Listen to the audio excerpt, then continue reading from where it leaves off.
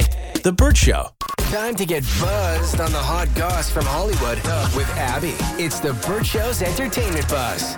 The scandal just will not end. Every time we think it's over, a new headline comes out, and now we have a lawsuit from Raquel Leviss. So to back up just a little bit, if for some reason you've just been living under a rock and you're like, Abby, what's the scandal? Let me tell you. So Tom Sandoval was dating this woman named Ariana Madix on Vanderpump Rules. They were together for like 10 years. They lived together. I mean, it was practically a marriage. Everyone thought they were the most stable couple on the Vanderpump Rules cast. And bought a house together. They bought a house together. Which has made things very complicated. Oh, yes. I really feel for her, but she's living her best life right now. Ariana, she's on Broadway or something dancing in Chicago.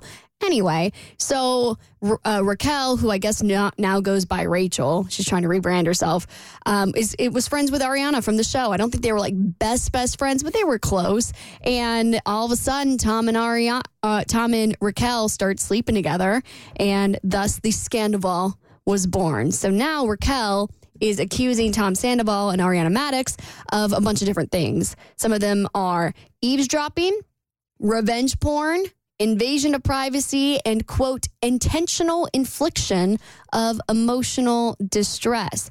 Basically, this lawsuit is trying to reap some cash for all the suffering that she's had. She says that Ariana distributed, without her knowledge or consent, videos of her in an intimate setting with Tom Sandoval, and saying that she also alerted the Vanderpump production crew so that they could put the info out there that there was some videos of her. Here's what I don't get about this whole entire thing, and let's look at this retroactively because it's been going on for months now.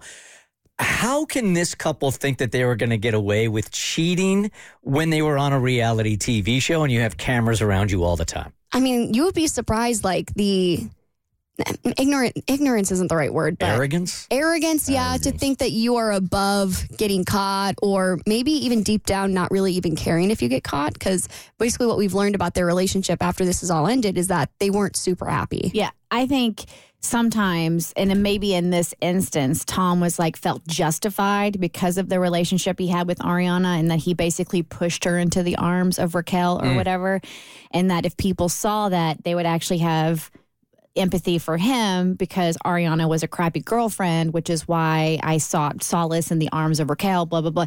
People create their own narratives and have their own truth. So it's so crazy how you can look at the same exact situation and see it two completely different ways. And I think that's how Tom and Ariana looked at it. And Tom thought he would come out smelling like roses, but it was quite the opposite. Sometimes roses smell like poo-poo. I heard that in a song one time. Thank you, Andre 3000. I also think there's something to what Abby is saying about people that cheat, that some part of them deep down actually wants to get caught.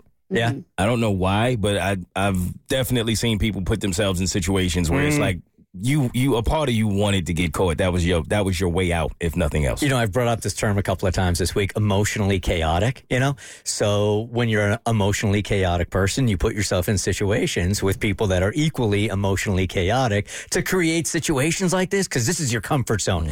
And as my therapist has told me before, they both might have come from like families where chaos reigned in the house. This is what they knew. So as you get older, you have that same attitude until you either grow out of it or spend a lot of money on therapy. Well, I also had this theory, having done, over 100 episodes about breakups. I always have this theory that sometimes men, if they don't have the emotional capacity to just end the relationship, they will find some way to blow it up in the attempt of thinking, well, I can't be the bad guy if I do this. If I'm going to look like the bad guy if I come out and break up with her. But then you just end up making yourself look worse by doing something even crazier. Yes. Yeah. Cheating is not going to make you look better. Yeah. It's never going to work that way. Even if you feel like it's justified. Something that's also interesting is that they're going after the production company too, basically saying that they created her to be the most hated woman in America. I don't think she's going to get anything out of this, because in a lot of those reality shows, they make you sign these very, very long legal documents. And I had a friend that had gotten cast for The Bachelorette a couple of years back, and there's literally a section where you sign on to say you can edit me in any way, you can publicly humiliate me in any way. So really, there's nothing she can get from this. You're signing on. You're not reading the fine print. You're not even doing that when you go on Facebook or Instagram or whatever, right? You want so desperately to be a celebrity, you'll sign anything. You have no idea what you're signing. And at the end of the day, you have to take accountability.